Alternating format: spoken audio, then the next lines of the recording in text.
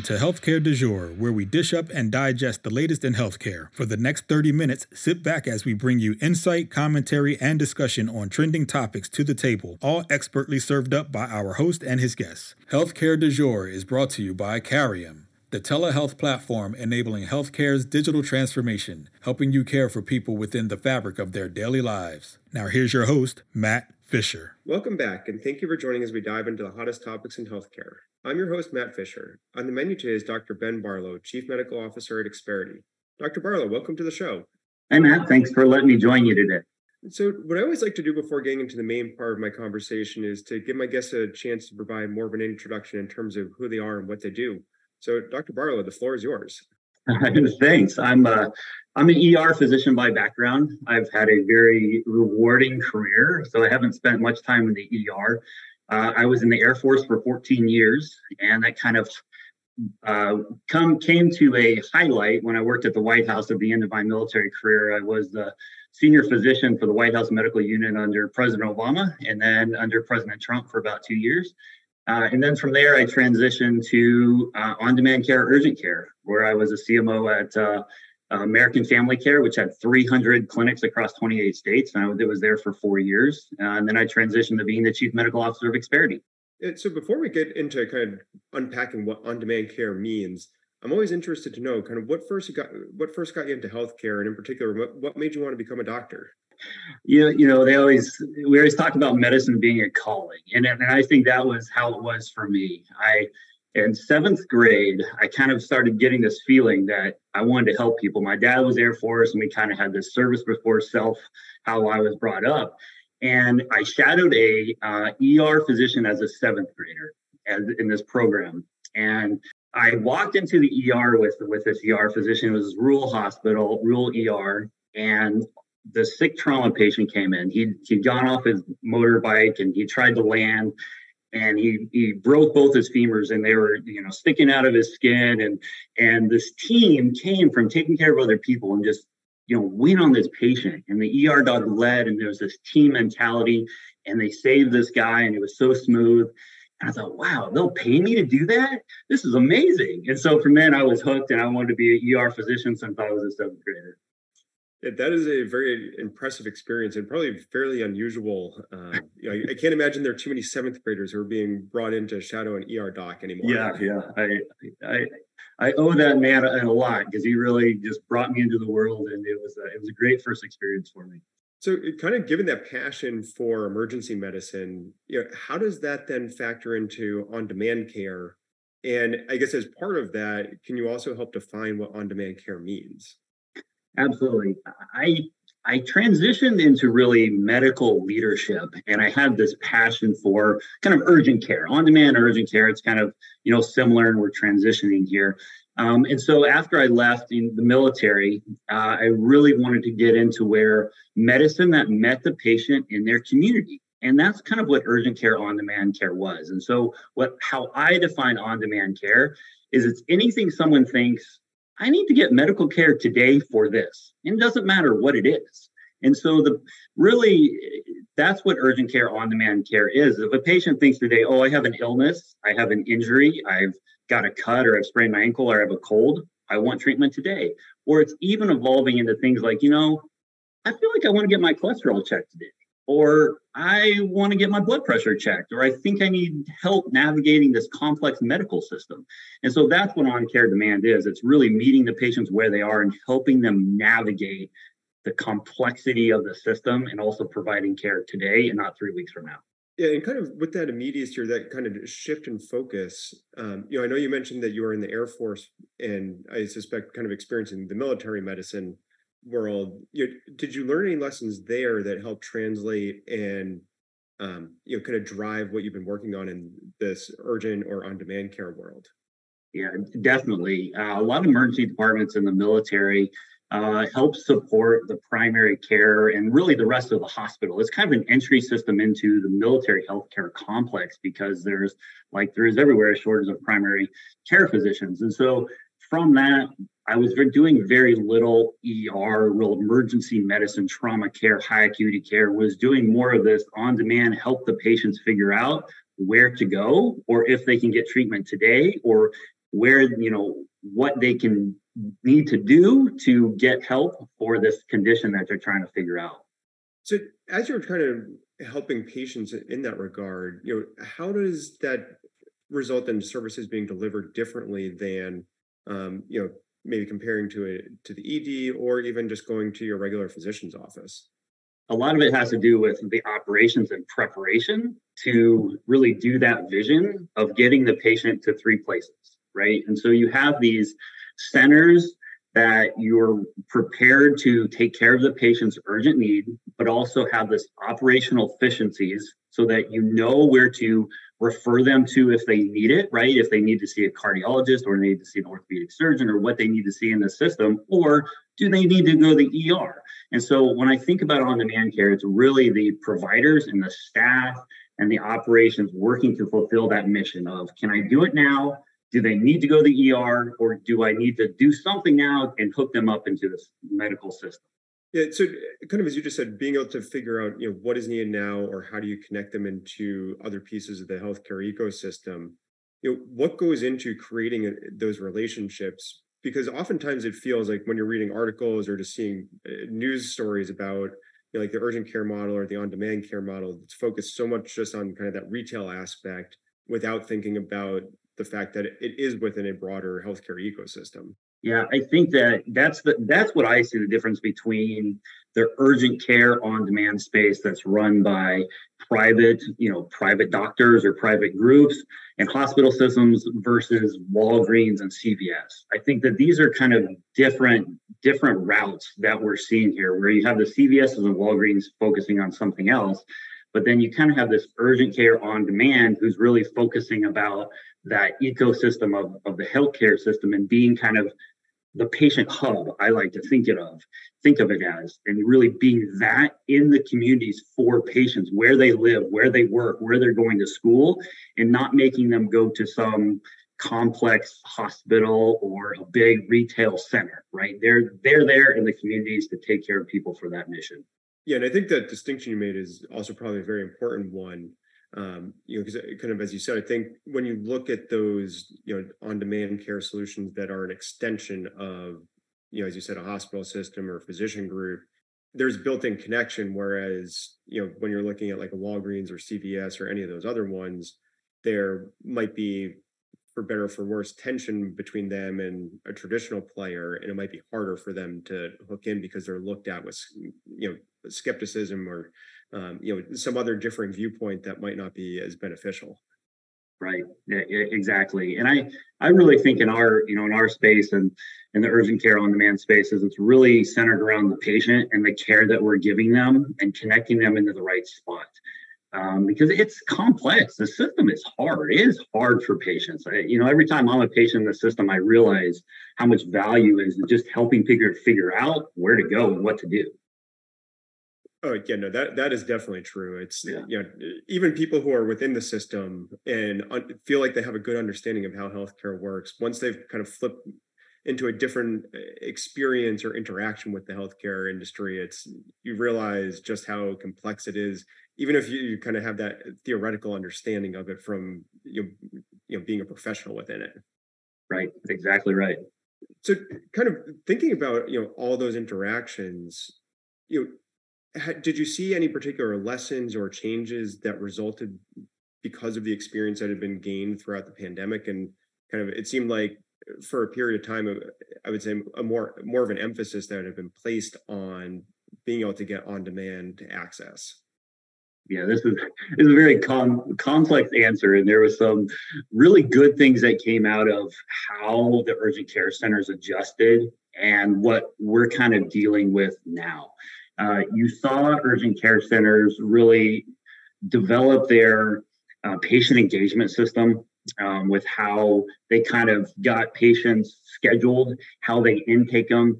No longer were patients just coming to your front desk and saying, "Hey, I want to be seen." They were registering online, and you were truly trying to normalize your flow throughout the day so that you could really see more people and optimize that flow. But then also at the same thing, everything else kind of went away, right? We adjusted to doing COVID and doing COVID tests, and that's all we did. And so now coming out of the pandemic, it's a lot of back to educating patients that, hey, we're here for more than just your COVID and colds and flus. We can do a lot in the on-demand care space, and we really want to be your solution to a variety of things. And so I think there was good things. There's operational efficiencies. We improved how we operate, but now there is some recovery that we're trying to go through now. Yeah, those are actually two very interesting points. So from that patient engagement perspective first, what did it look like before? Was there any type of ability to interact with someone outside, or was it really just waiting for someone to come in the doors and then kind of work with them at that point?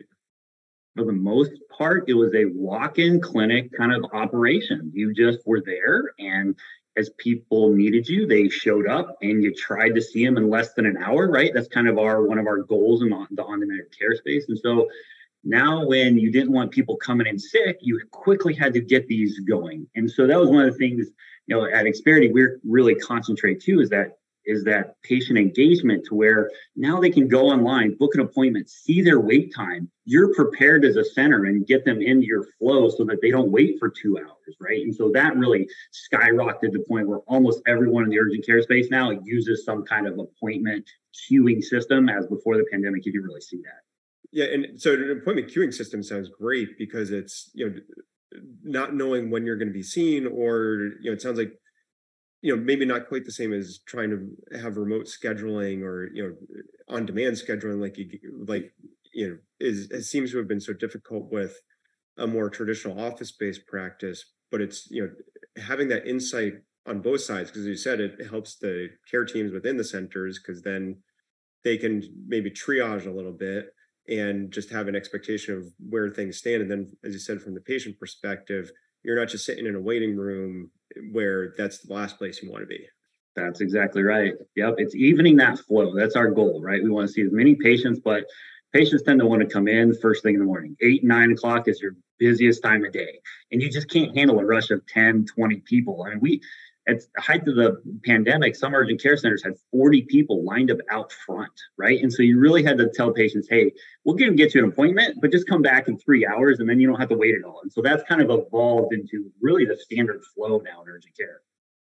Yeah, and I guess from that perspective, it's, that's, I think one point of it is, I think you're hinting at, there's a kind of a patient education aspect to it of, it's still not like you're having to schedule days or weeks or months in advance, depending on what you're trying to get into, but it's, kind of almost like the old deli counter line, just kind of using better technology, so you're not just waiting around or walking around the store waiting for the loudspeaker announcement. That's right. And the next goal is to talk back and forth and text with the patient, right? So that if something happens and we had an emergency come in and we got backed up, let the patient know, hey, go ahead and wait at home or keep shopping, wait 20 more minutes and then come in, right? So it's almost this two-way conversation even before the patient arrives, just so their time is valuable. We know that. And so that's the whole goal, is to keep that patient understanding that we value their time, and that's part of what we do in the space. Yeah, so for that two-way interaction, kind of what's the sophistication of that right now, and then where would you like to see it continue to build towards? I think so right now, kind of with our patient engagement systems, it is a two-way where the patient schedules, and if you're keeping track of your wait time, they can see that. But if something happens, you can text with the patient and let them know, and they can text back with you if they're running late, and you can adjust your queue based on where they're going. So it has come really far in the last couple of years in terms of that interaction. No, I think that sounds great, because as you said, it's, it really just helps the flow for everybody. But then kind of turning to the other point that you made about the, kind of the lessons coming out of the pandemic, around providing more education to folks who want to utilize these services, that it's not just limited to kind of testing or COVID testing or, really basic complaints. So what are some of the effective strategies you've seen that have been able to help push that messaging out and gain traction, so people really get that better appreciation of what they can come in for? In clinic, really education is one of the main parts. And so there's a big unkept or unaddressed need for chronic medical conditions or for immunizations or for the other things that patients just don't know they need. And so one of the things I'm located in the South, and a lot of the urgent cares I've worked in the South, a lot of people have undiagnosed diabetes or hypertension. And so let's say you come in with your flu or cold and your blood pressure's through the roof, or I ask you about some of these chronic conditions, and we'll say, hey, we're going to address this today, but I really want you to come back in a couple of weeks when you're feeling better, and let's address the fact that your blood pressure probably needs to be controlled, or that you've never. And so it's that in-clinic marketing of kind of telling people you do more things. And then it's the follow-up engagement with the patients, because now that they've seen you, contacting them again and really following up with them and educating them on the things that they may not even know that they need to help them improve their health in their daily lives. Yeah, and I think kind of that interaction, that communication, as you were saying, is very key. And for those of you just joining, I'm talking about Dr. Ben Barlow of Experity, and we've been talking about on-demand and care and the evolving nature of it. And kind of that last point we're talking about is that kind of the patient education, along with patient education around the scope of services that can be provided, is there also clinician education to get people to fully appreciate just what they can be doing as kind of that extension of the other services within an organization? Yeah, absolutely. That's a great point. And that's where this leadership piece really comes in. And that I'm passionate about is because over COVID, it really got highlighted where providers and staff who are amazing people for the most part, they really just got concentrated on COVID again. And they really lost perspective on this whole continuum in some cases of the care we provide. And so it really is, as leaders of organizations, engaging with our providers, seeing the other services that they're passionate about, but also enabling them from an operational standpoint, a testing perspective, a materials in my clinic, making sure I have the right things for them to provide these other services. So it's kind of an organizational movement to make sure you have the right people and the right things to treat people correctly for a whole breadth of problems. Yeah, and thinking about that leadership challenge that you were just talking about, how or kind of what are some of the effective ways you've seen from that leadership perspective to encourage people to share what they're seeing or hearing about, and probably providing information to you on the upper levels of where resources might be lacking, or maybe you're over resourced, and helping to strike an appropriate balance? It really starts with that why. Why are you doing this? We had a clear vision during COVID. It was to test people, treat people, and to really help the communities, right? That was a clear vision. So now it's about that clear vision of your organization and the scope that you're providing.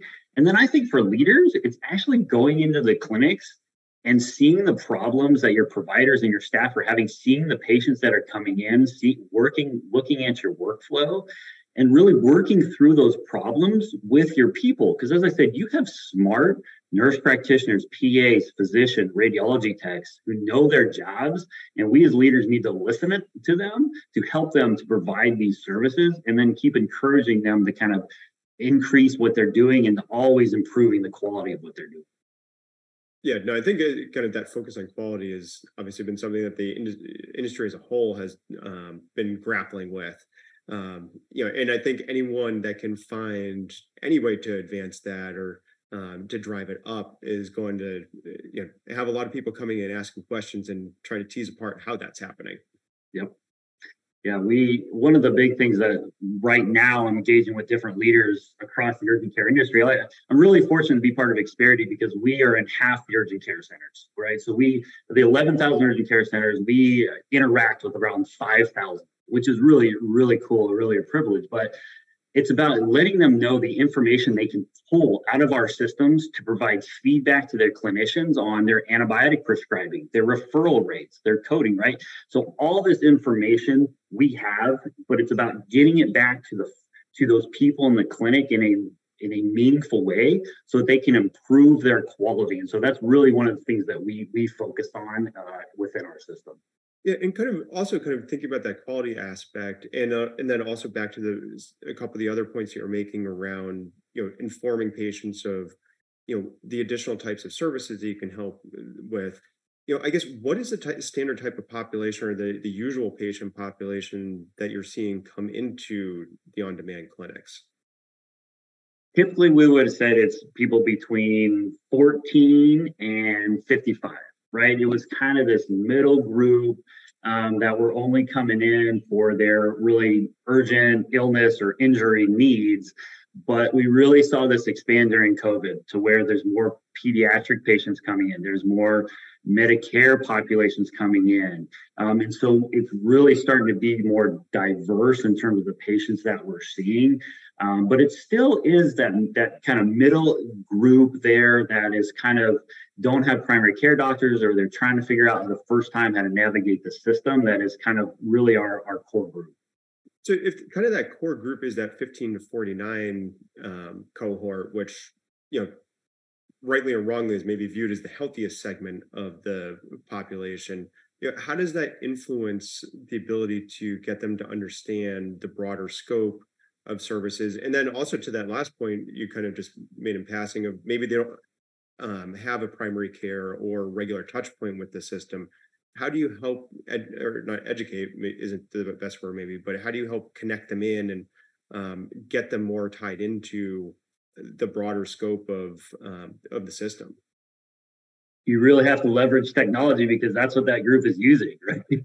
So you got to go to their cell phones and you got to be texting with them and really understand what they don't know and how you reach them. And so I think it's a huge opportunity. Like, I love being in this space in this age group because these are the people that are getting older and they don't realize that they need to have their cholesterol checked, or they need to have these immunizations again, right? Or they need to have different stuff done. And so the possibilities is just huge for us in this space because of this is who we service, and they don't know what they don't know. And so it's leveraging technology and it's being aware and having your operations correct so that you can treat what they're there for today, but also educate them in the same path. So kind of given those opportunities, and as you said, it kind of opens the field for you to influence their perspective and understanding of the healthcare system. What is your ideal pathway for achieving those goals?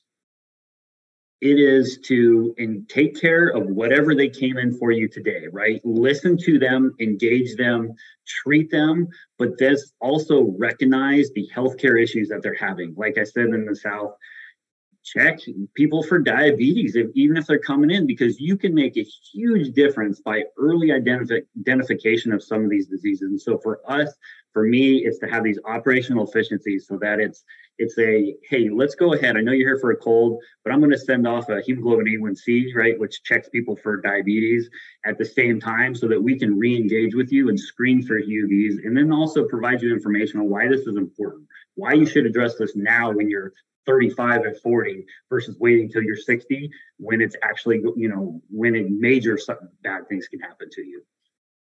Yeah. And trying to be proactive in that regard. And, as you said, I think trying to get people to understand and, be more kind of get in front of what might be occurring, as you've gone through those interactions, have you had any of the assumptions or hypotheses that you might have had about the best way to engage them challenged and then evolve because, just through the real world experience? What I've learned through dealing with this is you need to have almost technology solutions to prompt your providers to be talking about these things, because they just, it's hard. They're busy. They just want to address what's there today. And so the easier you can make it on your providers and your staff to recognize these follow-up opportunities, these engagement opportunities, you'll be more successful. And to me, that's technology, that's prompting. The United States, Preventive Task Force Service has all kinds of recommendations. It's tough to keep it in your head. And so you really need to have technology as a solution to prompt these types of interactions. And if you want technology to be operating in that manner, are the available technology solutions meeting those goals, or are they still a work in progress? I think it's still a work in progress, but medicine, I always think it's a work in progress because we're always learning from our patients. We're always learning new things, and technology is always evolving. And so it's always going forward to see how we can do things better. And so it's different because then you have all these privacy and HIPAA and all this other stuff too. So you have other complexities that come into it while you're trying to keep up with technology. Yeah, no, I think that's a great point. It's, I think, as you said, everything should always be viewed as a work in progress, because if you ever feel like you've gotten all the answers, then you're probably not asking the right questions. That's right. Yep. So, kind of, even coming from that perspective, I guess, what would you what would you like to see technology do, or what recommendations would you give for maybe some of the technology developers of what they should be focusing on, because maybe they're not fully aware of that on the ground experience that you have. Honestly, that's why I'm at Experity, because I really think that we have a long way to go in terms of the technology and how to engage patients better. And to me, it's all about what I was talking about earlier, those workflows and taking down any barriers to care and barriers to information for providers to quickly access the information and to act on it, right? We have an hour. I have an hour when that patient walks in my door to when my patient leaves. I have an hour. I need to take care of what they're there for, but I also need to recognize their current healthcare problems that they don't know about, screen them, and provide recommendations and enter them into the system. And so that flow is a complex flow that is different for every patient that we really need to fine tune with technology, because the providers, they just need help getting this done fast and efficiently. Yeah, and I think that's a great point, because it's, as you said, if you can focus on that efficiency and supporting what is going on, as opposed to trying to maybe just break things apart and impose what, the outside thinking feels like it should be, if you keep going with that approach, you're going to cause a lot of frustration. But believe it or not, we're already almost at the end of our time. So I'm going to pose one final question, which is, what do you think is the biggest opportunity for the healthcare industry at the moment, and how can it go about seizing that? When I think about the healthcare industry as a whole, and I'm just going to really think about the whole system, but then us and on-demand healthcare, it's really getting this quality care initiative to the next level. We need to stop doing the things that don't matter and do more of the things that do matter. And to me, that means these operational efficiencies that help patient identify some of these well-being things that they need to be addressing, these chronic, their acute issues, but also their chronic condition, things that affect their lifestyle, and helping the people, the providers and the staff in the clinics do them fast and accurately going forward. Once we can do that, quality will improve, cost will go down, and the whole system is going to get better. Yeah, no, I think a very inspirational message to finish with, because, as I said, believe it or not, we are already out of time. I want to thank my guest, Dr. Ben Barlow, for a great conversation today. Yeah, thanks, Matt. I really enjoyed it. And thank you to everyone listening. Keep the dialogue going and connect with me at #HCDEJURE. I'm Matt Fisher. Until next time.